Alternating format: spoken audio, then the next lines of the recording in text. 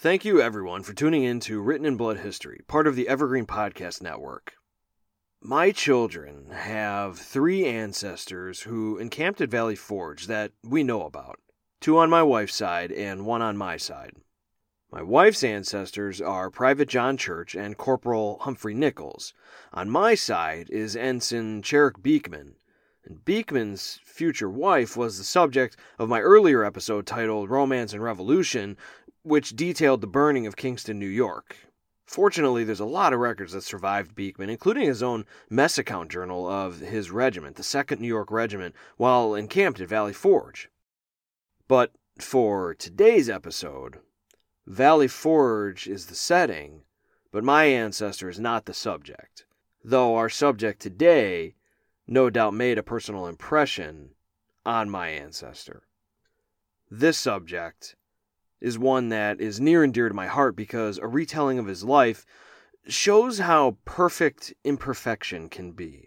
How no matter how hard we try to be something we're not, our natural God-given talents will nonetheless shine through, and our true contribution to posterity won't be who we think we are, but who we actually are.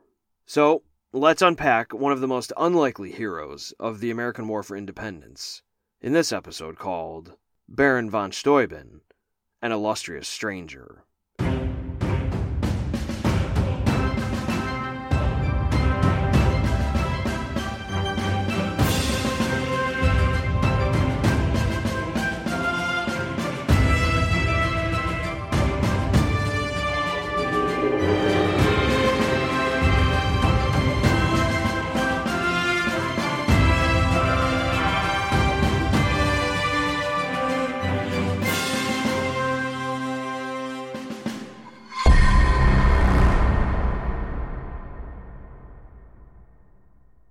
The Baron von Steuben was looking for the Continental Congress.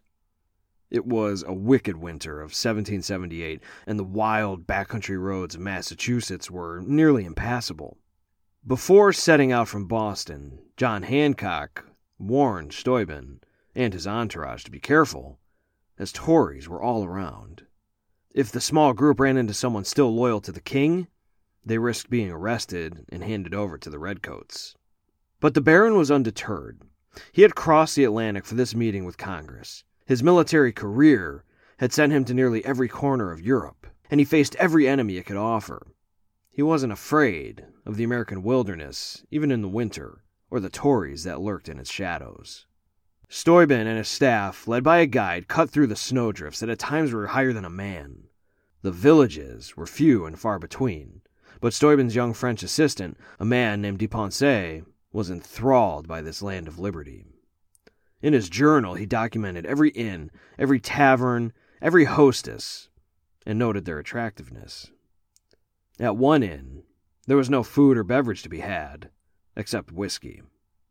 One night of particularly bad weather, the road-weary group entered an inn, thanking God that they had come across it. As they stomped the snow from their boots, the innkeeper approached them, and he knew something was odd about this group. The Baron was obviously some sort of European import, probably here to help the rebel army encamped at Valley Forge. However, the innkeeper was a Tory, and he hollered at the group that they had to leave, that he had neither lodging nor food available. The Baron's entourage pleaded with the innkeeper as best they could in very broken English. They begged him, telling him that there was no way that they could carry on such a night. But the innkeeper would not be swayed. Under no circumstances would he give rest and relaxation to enemies of the crown. The Baron, though he could not speak English at all, could sense what was going on from the tone and body language of the men arguing, and his voice cut through the clamoring of the men when he yelled, "Pistolen!" At that command, one of Steuben's servants darted from the inn and retrieved a massive horse pistol from the Baron's saddle.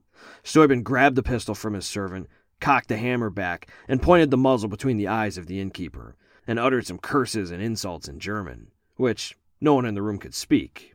But the innkeeper could also read body language, and suddenly remembered that he did in fact have a few spare rooms, as well as some food and drink to offer the men.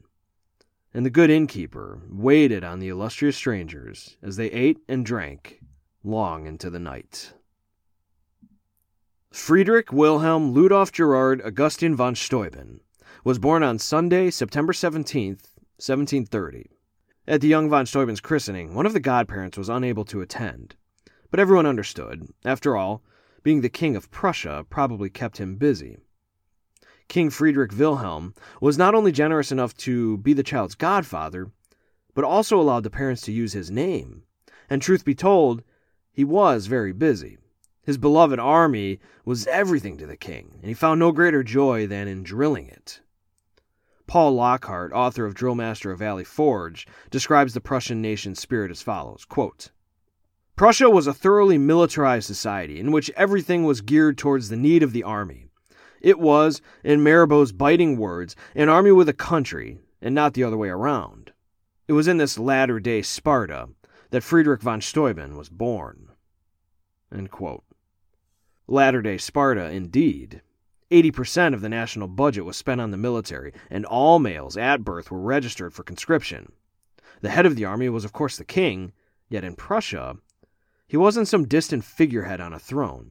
He trained with the army. He marched with the army. He wore the same uniform as the army. Lockhart notes that all Prussian officers had direct access to the king himself, no matter how lowly their rank. The young von Steuben's father was an engineering officer for the king.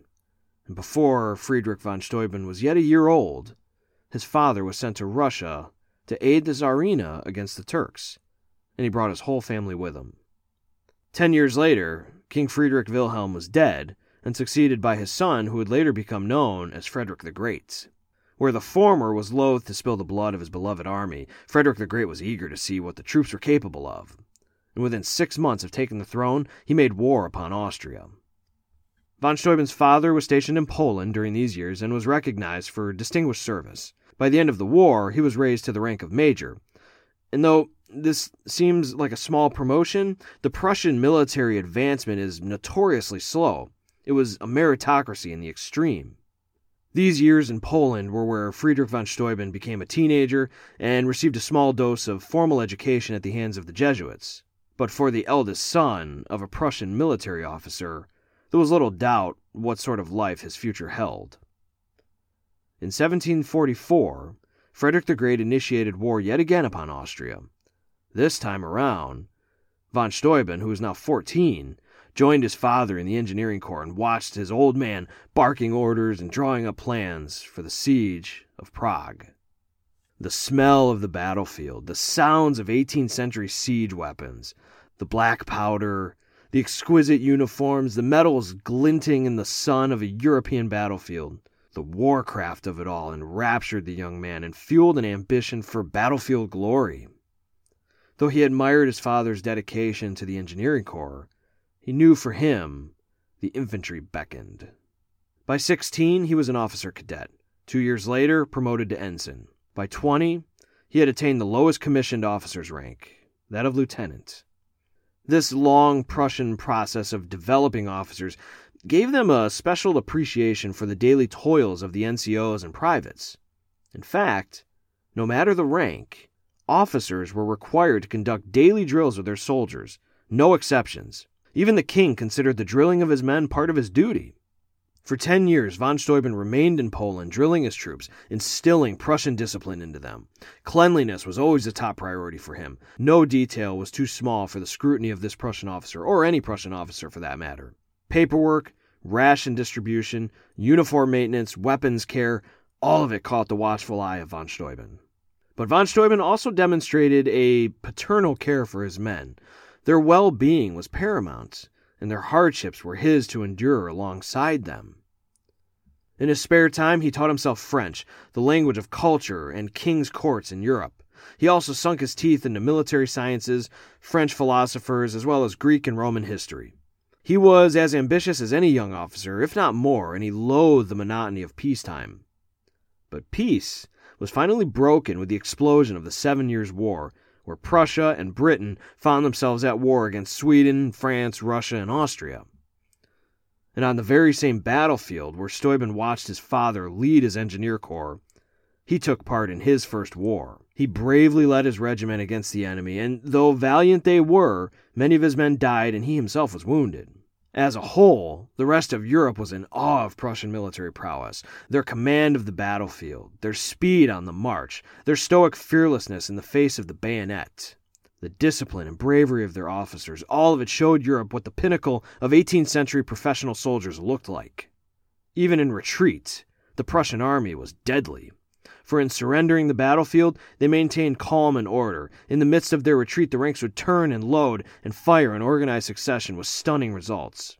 A Prussian musketeer could load and fire his weapon in 11 seconds. For infantry lines 3 ranks deep, that's a terrifying rate of fire.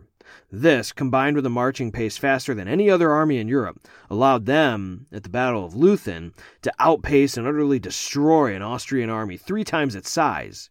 One British onlooker noted, quote, "They are so accurate that no time being lost in dressing or correcting distances. They arrive sooner at their object than any others, and at the instant of forming, they are in perfect order to make the attack." End quote. More battles, more promotions, and more glory were von Steuben's as the war progressed, and his prowess was noted by the crown. But in the summer of 1761, the army von Steuben was fighting with was surrounded and captured by the Russians and sent to St. Petersburg. In the 18th century, there were a lot worse things than being a captured officer. Being a captured private was one of them. Officers in captivity operated on sort of a gentleman's agreement. They had plush accommodations and could move about the city of their captivity at will, and they were often the guests of many local parties and dinners put on by the native gentry. Von Steuben loved to mingle at these parties. He even came to be good friends with Karl Peter Ulrich, the heir to the Russian throne. Just a few short months later, the Tsarina was dead, and Steuben's new friend sat on the throne of the vast Russian dominion. Von Steuben didn't miss a beat, and he personally opened up a channel of peace talks between the Tsar and his own king, Frederick the Great. The result was Russia's defection, and it changed the course of world history, paving the way for British and German imperial dominance in the years to come. Had Russia stayed in the war, it was very likely that Austria, not Prussia, would emerge as the chief German state, and being an ally of France, it makes me wonder, had von Steuben not been captured and ended up in Russia, would World War I had even occurred? But I digress. Friedrich von Steuben was a fast-rising star at only a captain's rank, and for obvious reasons. And his rising stock was confirmed when he was selected for an elite group of men to be groomed as new generals under the personal tutelage of Frederick the Great himself. But calamity struck, the details of which aren't exactly clear. But the fallout created a rumor that has hung like a cloud over Steuben's name all the way into the 21st century. He himself says nothing other than that he gained an enemy in a fellow classmate. But all we know is that in the year 1763, in just a few short months, he was demoted, removed from service, and left Prussia altogether. Lockhart points out that as a result of slow Prussian advancement, his paper credentials didn't match up to his actual experience as a soldier. He was only a captain, but he had seen more military action and strategy than many of his own contemporaries. But regardless, at 33, Friedrich Wilhelm Ludolf Gerard Augustin von Steuben was unable to work in the only career he had known since birth. Later in life, he wrote that at this time he could have retired to his family estates in Germany, but that was all a lie. It's true that he did come from a noble family, yet they possessed nothing. At another time, though, he was more forthcoming about his real prospects. Quote, "My adverse fate forced me to leave my fatherland, my friends, and my supports, and perhaps renounce them for life." End quote. He found employment through his connections working in the court of an obscure German state, and he was well liked there, and he made many friends, and he was eventually admitted into the chivalric order of fidelity, which, per tradition, granted him the legitimate use of the title of baron. But he yearned to be a soldier again, and so he began advertising his services to various armies, the French, Austrian, even the East India Company, but nothing panned out.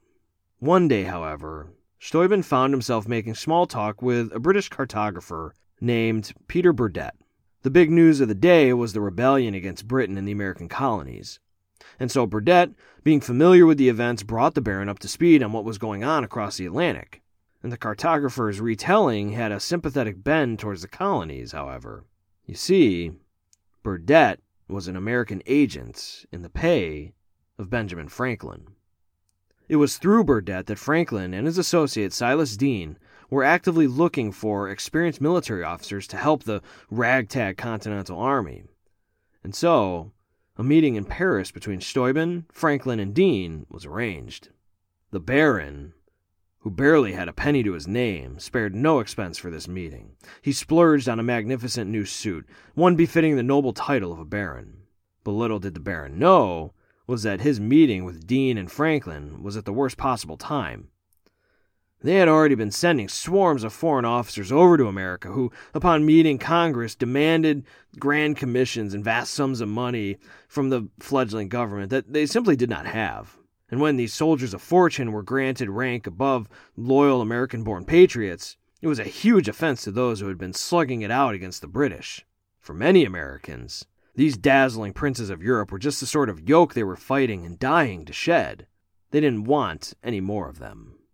And so, Deane and Franklin made von Steuben the worst job offer in the history of job offers, to travel to America at his own expense and see what happens. The Baron obviously refused and he huffed out of the meeting. But just then, another job opportunity fell into his lap, a position in the court of yet another obscure German state. And it was a decent job offer, and it was his only prospect. But again, disaster. Another rumor had reached out to his soon-to-be employer that von Steuben had, quote, taken familiarities with young boys. Lockhart points out that, in the Prussian military, homosexuality wouldn't have been all that damaging of a claim. Rumors were already swirling about Frederick the Great's sexual preferences. But pederasty was a damning accusation, leaving Steuben, in Lockhart's words, unemployed and unemployable. But Franklin and Deane called on the Baron again. This time, they had an amended offer for him. They found a benefactor to cover his expenses to America, but he would have to join the Continental Army as a volunteer. There would be no promise of pay, not from them. That would be left up to Congress. Von Steuben, by this point, had nothing left for him in Europe. In fact, being arrested was a very real possibility if he were to return home. And so now, as countless European immigrants had done for 200 years before Steuben, he shook the dust of Europe from his heels, and he sought to build a new life in America. But there was a little bit of a problem. Though any military man who talked to the Baron would quickly perceive his vast tactical knowledge, he was still only a captain. So Franklin and Deane and others who knew his true value fudged his resume a little bit. Well, actually a lot. Quoting Lockhart, who quotes letters by Deane and Franklin, quote, "He was, they wrote, a lieutenant general in the Prussian army, and had seen more than 20 years of service under the King of Prussia, whom he had attended on all his campaigns. For a portion of that time he had served the king in person as quartermaster general, and another portion as aide-de-camp to the king. Steuben bore written testimonials from Prince Henry and other great personages. He was also warmly recommended by the ministry here, who are acquainted with his person and character. His distinguished character and known abilities were attested to by two of the best judges of military merit in this country." End quote. Lockhart goes on, quote, "As if these accolades were not enough, their authors waxed poetic over Steuben's motives. He was traveling to America, quote, with a true zeal for our cause and a view of engaging in and rendering all the services in his power," end quote. He, quote, "goes over to America upon no other motive than to render himself useful in our good cause, and to humble our enemies," end quote. Steuben's ardor was so great that he had turned down a, quote, "very important and lucrative post in one of the German courts in order to serve Congress. Congress could not possibly turn away such a talented soldier whose, quote, 20 years study and practice in the Prussian school may be of great use to our armies. Congress would be remiss in its duties if it did not accept such a great gift freely given," end quote. All blatant lies. Sometime later, when Robert Morris of the Continental Congress wrote to Silas Deane as to why the Baron had no papers backing up all these accolades, Deane willingly covered for the Baron, telling Morris that he advised the Baron to hurry up to America and not to worry about retrieving his papers because time was of the essence. Deane and the others even assembled a phony entourage for the Baron, because no respectable European general and aide-de-camp of Frederick the Great would ever travel without a staff, and the group set sail on September 5th, 1777. It was this entourage that was received into the city of Boston with open arms, though not open wallets. The Baron had no money and was forced to beg for advances to pay for his lodgings and food, but nonetheless, the Puritan descendants were very happy to see a foreign officer who not only wasn't French, but also wasn't Catholic. And it was this hodgepodge group of pretenders who stumbled into the Tory-run inn at the beginning of this story. Steuben's aide, de Ponce, recalls the spectacle the group made of themselves. Quote, "Only fancy yourself, an old German baron with a large brilliant star on his breast, 3 French aides-de-camp, and a large spoiled Italian dog, and none of all that company could speak a word of English." End quote. The Baron eventually made it to York, where Congress sat in hiding, and he stood before them in his exquisite uniform, and he told them that he had been made no promises and expected none from Congress, and that he was here to serve Washington as a volunteer, and it was exactly what they wanted to hear. But both Congress and the Baron knew that if he did prove to be as valuable as Benjamin Franklin and Silas Deane made him out to be, they would eventually have to pay him. But first, he must prove himself.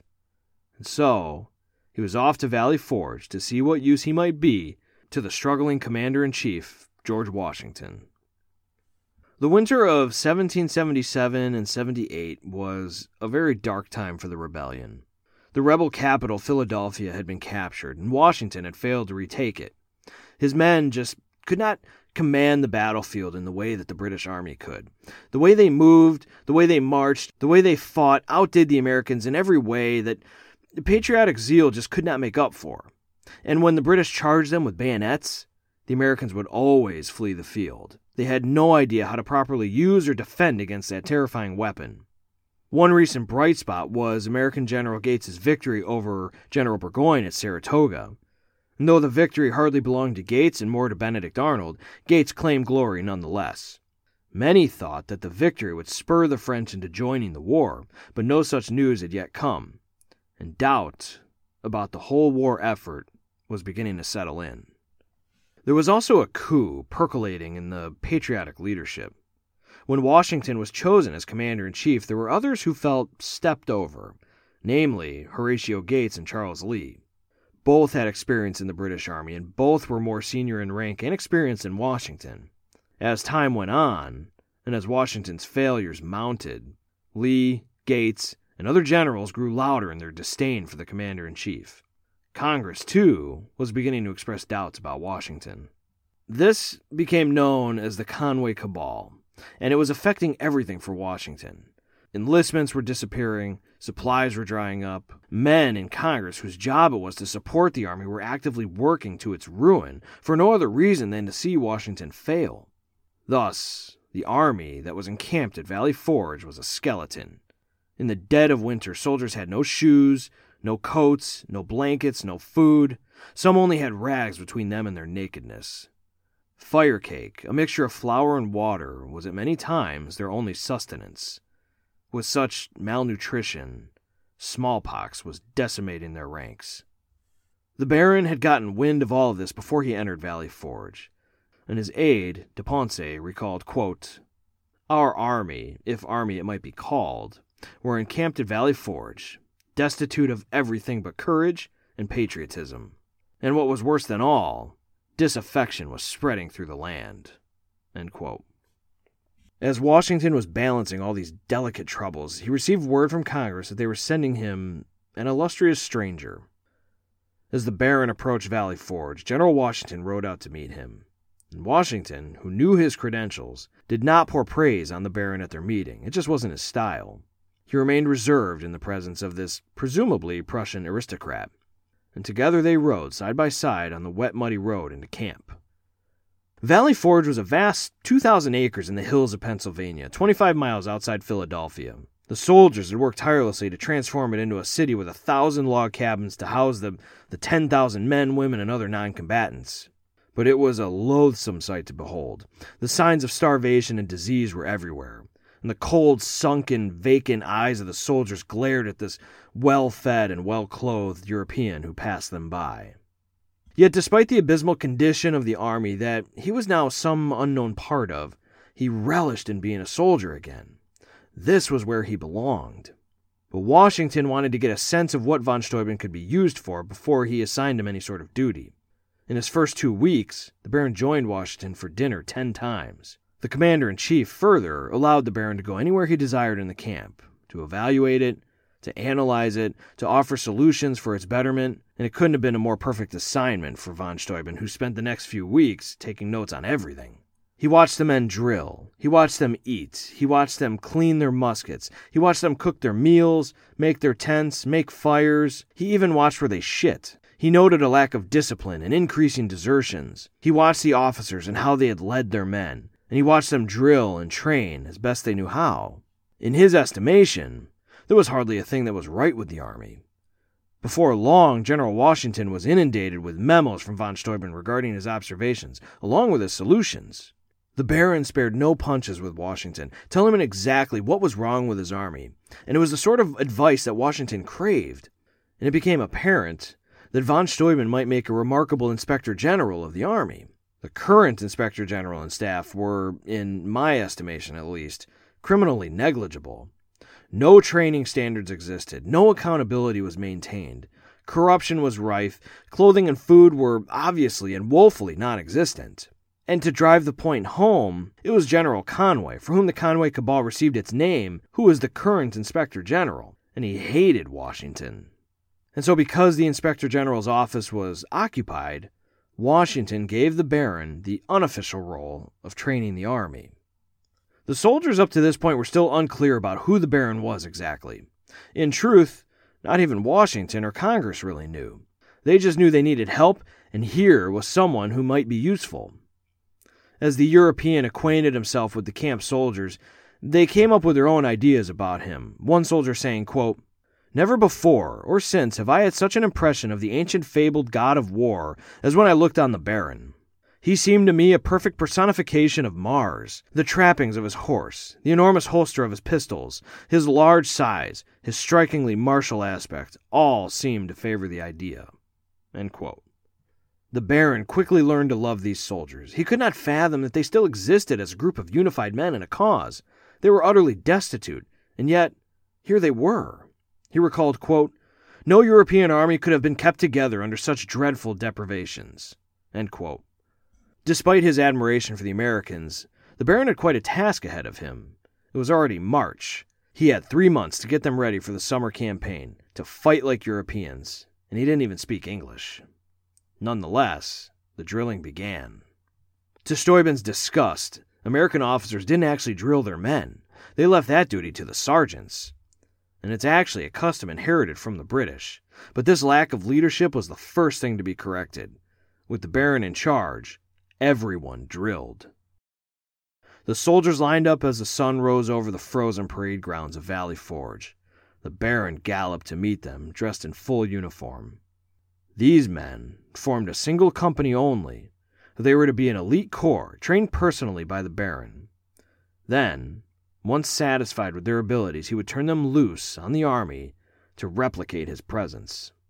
It was the only way to train 10,000 soldiers in such a short time. As Lockhart says, the Baron was teaching teachers.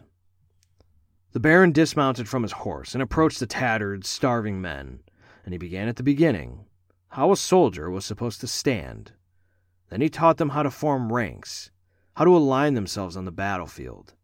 Then, how to march. The British marched at a pace of 60 steps per minute, but the Baron was teaching the Americans how to march like Prussians, at least 75 steps per minute.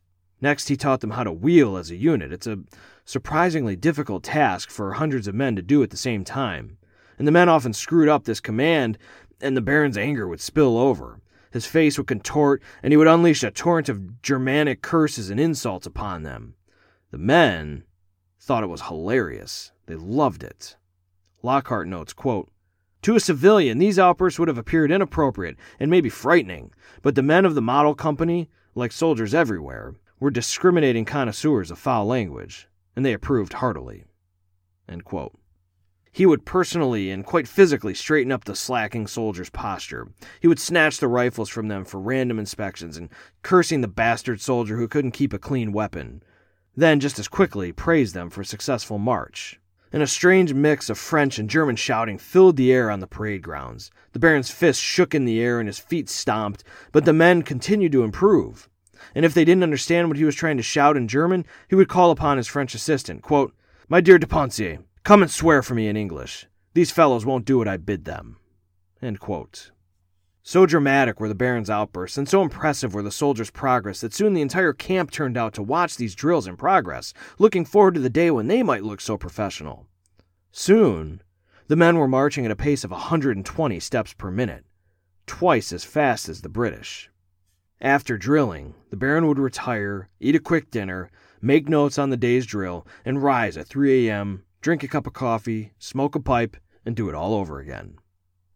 Steuben's style of leadership endeared himself to the men, and soon he began to understand the American spirit as distinct from the European. Quote, "The genius of this nation is not to be compared with that of the Prussians, Austrians, or French. You say to your soldier, 'Do this,' and he does it. But here, I am obliged to say, 'This is the reason why you ought to do that,' and then he does it." End quote. After just a few days, Washington was so impressed by the change of this elite unit of the Continental Army that he ordered all other drilling to cease until these new drills could be implemented army-wide. He then began officially referring to von Steuben as the Inspector General, making all the other American officers, including generals, subject to the scrutiny of the Baron, who was answerable to Washington alone. This only fueled the fire of hatred for already angry men like Lee and Gates. On March 24th, per Washington's orders, all brigades at Valley Forge were to begin their new drills. The American officers were at first indignant that they had to drill with their men, and their men no doubt got quite a laugh out of their officers struggling to perform the Baron's complex marching orders, wheeling and turning and pivoting, marching at 120 paces per minute. Even more gratifying must have been the sight of an officer being dressed down by the Franco-Germanic babble of curses spewing from Steuben's mouth when they screwed up. After just 3 weeks, under the Baron's tutelage, entire regiments were drilling in unison, performing mock battlefield maneuvers that, prior to the Baron's arrival, they couldn't even begin to comprehend. Even the Baron was shocked by the speed of his success. Quote, "My enterprise succeeded better than I had dared to expect, and I had the satisfaction, in a month's time, to see not only a regular step introduced in the army, but I also made maneuvers with 10 and 12 battalions with as much precision as the evolution of a single company." End quote. His style of command was, and this was his aim, rubbing off on the American officers too. He detested the British custom of drilling being below the officers.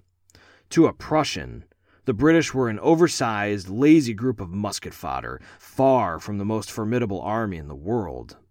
Prussian officers, and now American officers, take personal responsibility for their men, for their welfare, and for their training. One day the Baron witnessed a colonel personally instructing a new private in the use of his musket, and the Baron turned to his aide and said, quote, "Do you see there, sir, your colonel instructing that recruit? I thank God for that." End quote. As the training progressed, the Baron soon worked in the proper use of the bayonet. Only a disciplined army could launch or stand up to a bayonet charge, and von Steuben was determined to see Americans become experts at both. Military encampment best practices were implemented by the Baron too. Latrines were moved and dug on the opposite side of the camps as the kitchens, and general sanitation standards took a front and center importance. By the end of April, Congress had officially replaced Conway with Steuben as the Inspector General and promoted him to a Major General's commission in the Army. And further, on the larger geopolitical stage, France had announced its alliance with the Continental Army. And in celebration of the apparent winds of change for the Americans, Washington ordered a grand review of the new army to occur on May 6th, and Steuben went to work planning every detail. A church service began the day at dawn, followed by a cannonade to announce the commencement of military maneuvers. The entire army marched into the field, and they looked like hell. Tattered clothes, still some with no shoes, some using blankets instead of coats. But they moved like the finest Prussian army Europe had ever seen. After more cannons, the army arranged into 2 parallel lines 2 ranks deep to perform a feu de joie, something the Baron had taught them. The first 2 men of each rank lifted their muskets to the air and fired, followed by the next 2, and continuing down the entire line in rhythmic, coordinated fashion. The volleys rolled through the lines perfectly and then repeated 2 more times. No one fired out of sync. One of Washington's aides remembered the event, quote, "The order with which the whole was conducted, the beautiful effect of the running fire, which was executed to perfection, the martial appearance of the troops, gave sensible pleasure to everyone present. The plan as formed by Baron von Steuben succeeded in every particular, which is in a great measure to be attributed to his unwearied attention and to the visible progress which the troops have already made under his discipline. Triumph beamed in every countenance." End quote. In reward for their performance, Washington ordered each man a cup of rum, and praise was lavished upon the Baron. For though the army belonged to the American people, and its command belonged to Washington, its transformation, as Lockhart tells us, belonged to the Baron von Steuben, and even congressmen recognized that. Quote, "Discipline seems to be growing apace, and America will be under lasting obligations to the Baron Steuben as father of it. He is much respected by the officers and beloved by the soldiers, who themselves seem to be convinced of the propriety and necessity of his regulations. I am astonished at the progress he has made with the troops." End quote. But while parades and marches were one thing, battle was quite another. The big question still loomed. Would the American army at long last stand up to the British? On May 20th, the Marquis de Lafayette left Valley Forge with a reconnaissance force, and he was soon surrounded by the British and nearly captured. The only thing that saved him was his officers' ability to execute an organized retreat, something previously impossible for the army to conduct. Washington, while seriously disturbed by the near miss of losing a fifth of his army, was encouraged by the performance of his men and was eager for a fight, a real fight. The army was too. The weather was improving, smallpox was nearly gone, supplies were finally coming in thanks to men loyal to Washington taking over the task. And Washington had an inkling as to what the next fight might be. He had received intelligence that British General Clinton was going to abandon the Patriot capital, Philadelphia, and move to reinforce New York in anticipation of the French fleet. Washington thought that he might be able to cut him off mid-route should he make such a move. But a problem had recently arrived in Valley Forge, and that problem was the most experienced officer the Americans had on their side, at least until the Baron arrived. This officer was General Charles Lee. Lee had just been released from a year in British captivity, and he was very much an enemy of Washington's, despite being his second in command. Though technically his subordinate, he only followed the commander-in-chief's orders if it suited his own gain. There was also speculation about what sort of dealings he had had with the British while in captivity, and whether he was really a released captive or a spy. Lee had always argued against facing the British army head-on, saying that Americans could never match British professionalism on the field. And now, seeing the transformation of the army before his very eyes, instead of being impressed, he was doubly angered. He now counted the Baron as one of his enemies, and it didn't help that von Steuben had replaced Lee's co-conspirator, General Conway, as the Inspector General. Even with the new drilling by Steuben, Lee still maintained that the army would crumble before the British, and that Washington was the wrong man for the job regardless. The Baron, thinking little of British military prowess anyway, in comparison to Prussia, brushed aside Lee's concerns. On June 17th, Washington received the intelligence confirmation he had been waiting for. The British were packing up and leaving Philadelphia. Lee, of course, urged Washington not to attack, that they would surely suffer defeat, but Washington at least felt it necessary to shadow the British under Clinton. So the next morning, the American army packed up camp at Valley Forge and went on the hunt for General Clinton. Both armies record the weather being unbearably hot. The Americans were traveling light for speed, but the British, who were completely relocating, were very much encumbered. Many redcoats simply fell dead in the road from heat stroke, and water was in short supply. Clinton also wasn't in that much of a hurry. He had 20,000 troops to Washington's 13,000. So what if Washington attacked? He had less men with no formal training whatsoever. They were an army who was easily brushed aside with a few classic battle maneuvers and a bayonet charge. They were unserious soldiers. At least that's the enemy he had known for the duration of the war thus far. By June 24th, Washington caught up to Clinton, who had settled his army in for a camp, and he called a council of war to determine the next step. Again, Lee argued not to attack, but the younger and more aggressive generals pressed hard to engage the enemy, saying that the British rarely were so vulnerable on the march. Washington did not like overruling his more experienced generals, and so he agreed to precautionary measures without openly admitting that he wanted to attack just as bad as anyone. He sent Lafayette forward with an advance guard to shadow Clinton in the event that he suddenly went on the move again, and he ordered the Baron out into the country to spy out all the movements of the British. The Baron's experience with European armies made him especially keen to potential British strategies. Which way would they go? What roads would they escape through? Which units would be at the front and rear guards? The Baron rode all night in the pouring rain, reconnoitering every possible path that they might take. He even came so close to the British camp at one point that British dragoons recognized who he was and rode out to capture him. As he fled his pursuers, he paused to fire his 2 horse pistols before riding away so fast that he lost his hat in the wind. At last, Washington had all of his intelligence in order, and he finally resolved to attack. He would now be able to test the mettle of his newly trained troops. His loyal General Lafayette at the head of the advance guard would lead the attack, except he wouldn't. At the last minute, seeing now that Washington was determined to attack, General Lee demanded that, because he was the most experienced and highest-ranking commander under Washington, that he be the one to lead the attack against Clinton. Washington acquiesced to Lee and replaced Lafayette. The plan, then, was that after Lee would initiate battle against Clinton, Washington would reinforce him from the rear with the main body of the army. In preparation for his attack, Lee did absolutely nothing. He did no reconnaissance. He gathered no intelligence of what he might face. He made no battle plans. He didn't even inform his officers of the coming battle. He simply woke up his army at 5 a.m. the next morning and put them on the march.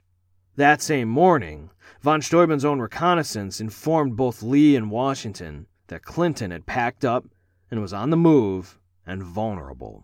The attack must happen now if it were going to happen at all. And so Lee's army marched out in piecemeal, disorganized and confused, mainly because his officers didn't really know what was happening. Some units had even forgot to bring their musket cartridges. As Steuben returned from his exhausting 3-day reconnaissance mission, he witnessed Lee's army on the march and was so disgusted by the sight. They were late and aimless, and so, in despair, he galloped away, thinking that Lee would never catch up to Clinton at this point. He retired to the nearest bed he could find to recover from the days and nights he had spent in the saddle in the pouring rain without any sleep at all. But the exhausted Baron was aroused after only 90 minutes by a familiar distant boom. The distinct, concussive reverberation of cannon and musket fire. The Baron tore from his room, and he hopped upon his horse, and he rode like a demon to the sounds of battle. As he rode forth, he came upon a few militiamen staggering back in the opposite direction, and then more followed. Soon he came upon uniformed regular soldiers, followed by more and more, all in a dejected hike away from the sounds of battle.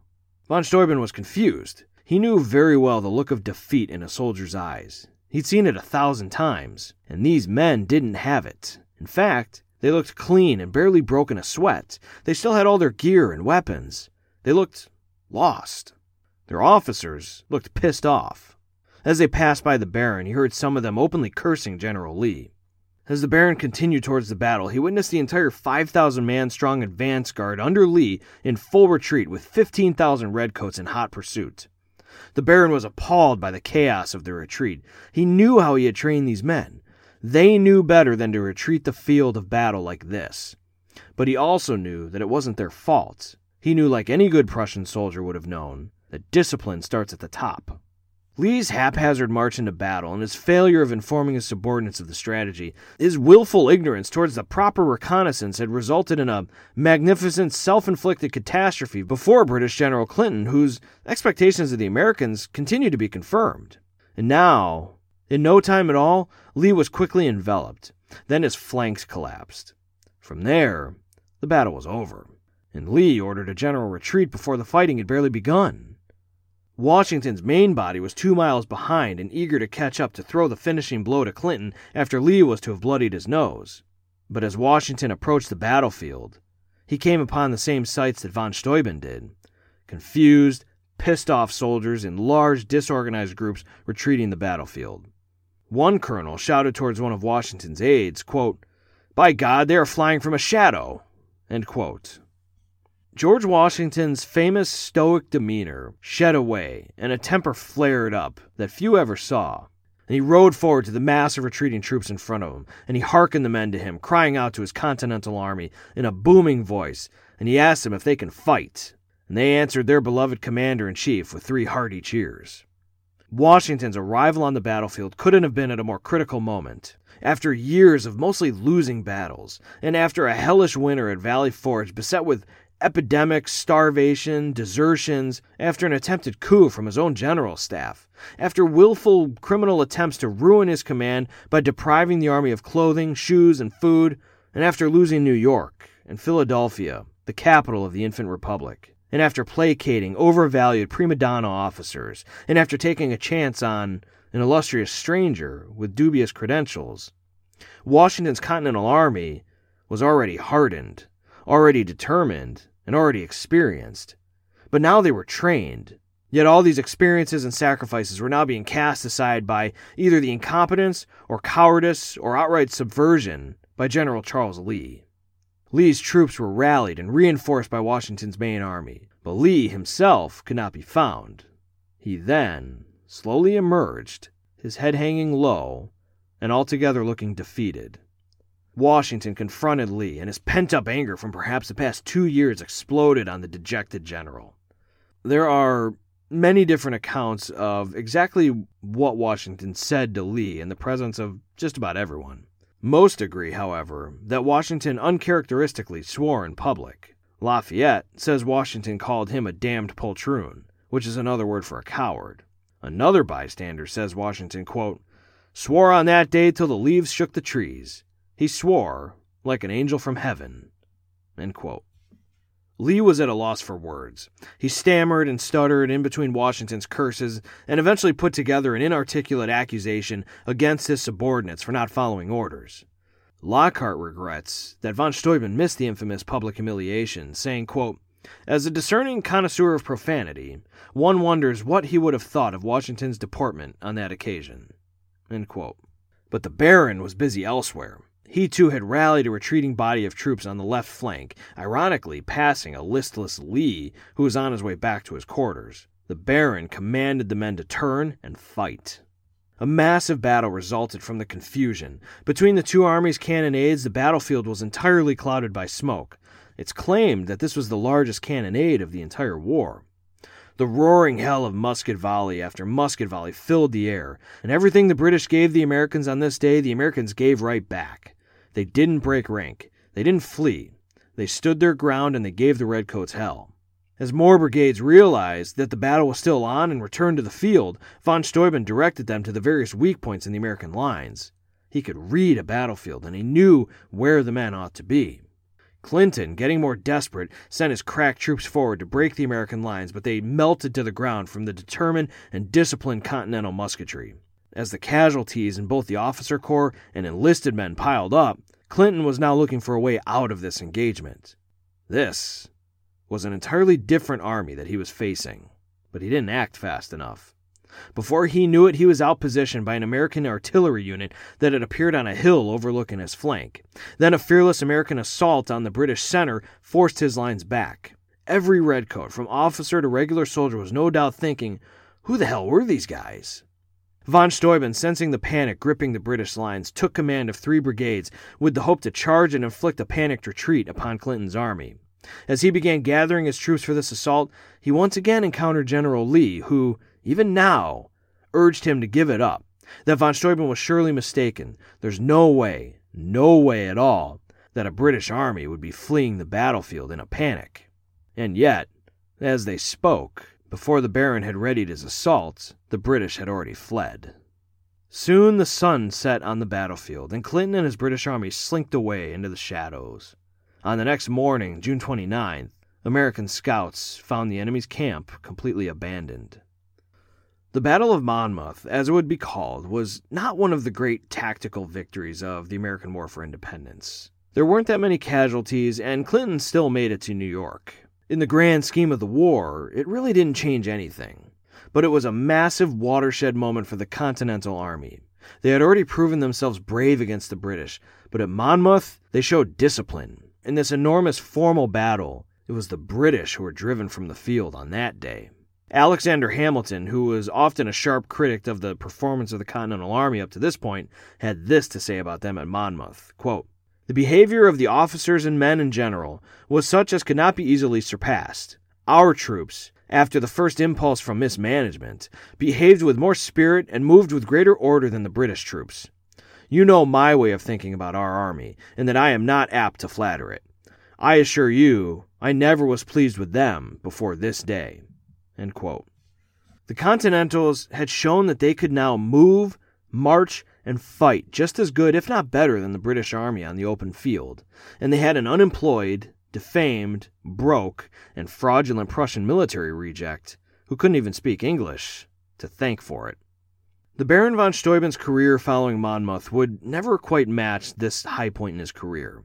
After Monmouth, he got into several spats with other generals over the role of Inspector General, as well as issues of his pay with Congress.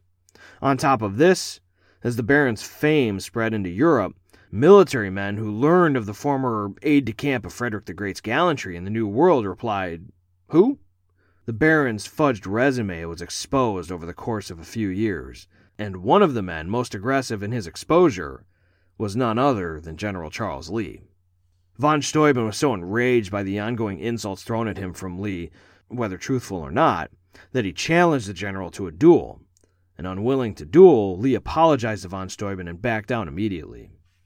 But the Baron had yet one more imprint to make on American military history. During his drilling at Valley Forge, he hadn't had the time to write down how his drills were to be implemented. There was a military code of sorts, but it existed only in his head.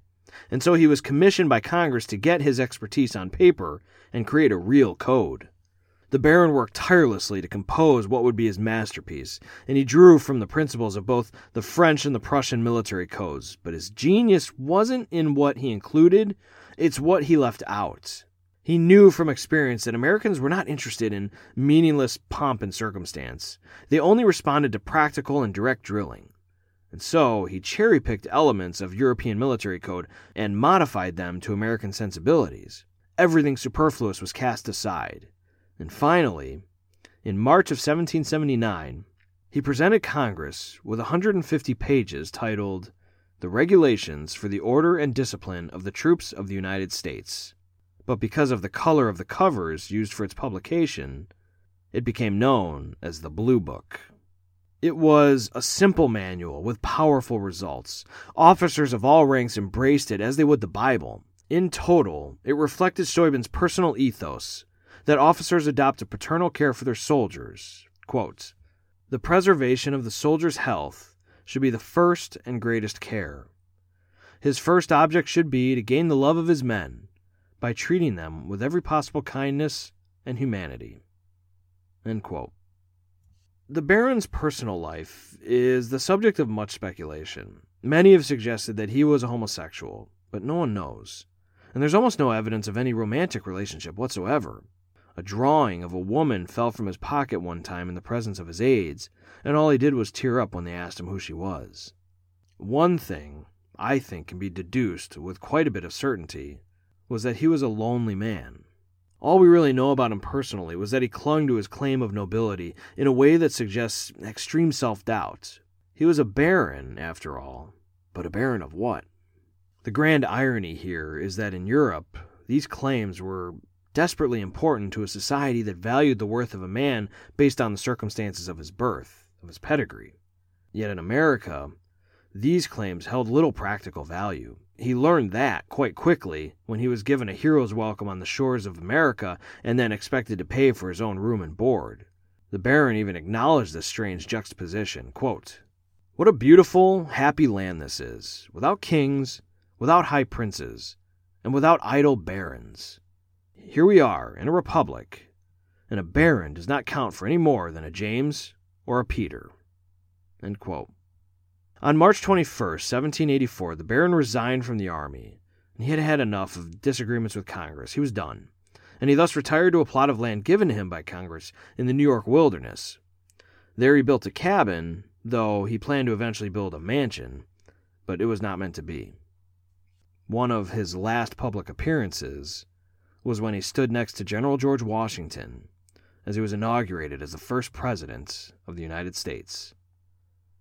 The Baron Friedrich Wilhelm Ludolf Gerard Augustin von Steuben died at the age of 64 in his lonely cabin in the woods on November 28, 1794. In life, the Baron greatly valued French military theory, yet like any good Prussian of the day, would never let anyone claim that there was a finer army than a Prussian army, and for good reason. And so one of his greatest compliments must have come when the French Comte de Rochambeau arrived with 7,000 French troops to aid the Continentals. Upon observing the American army on the march, he remarked to Washington, quote, "You must have formed an alliance with the King of Prussia. These troops are Prussians."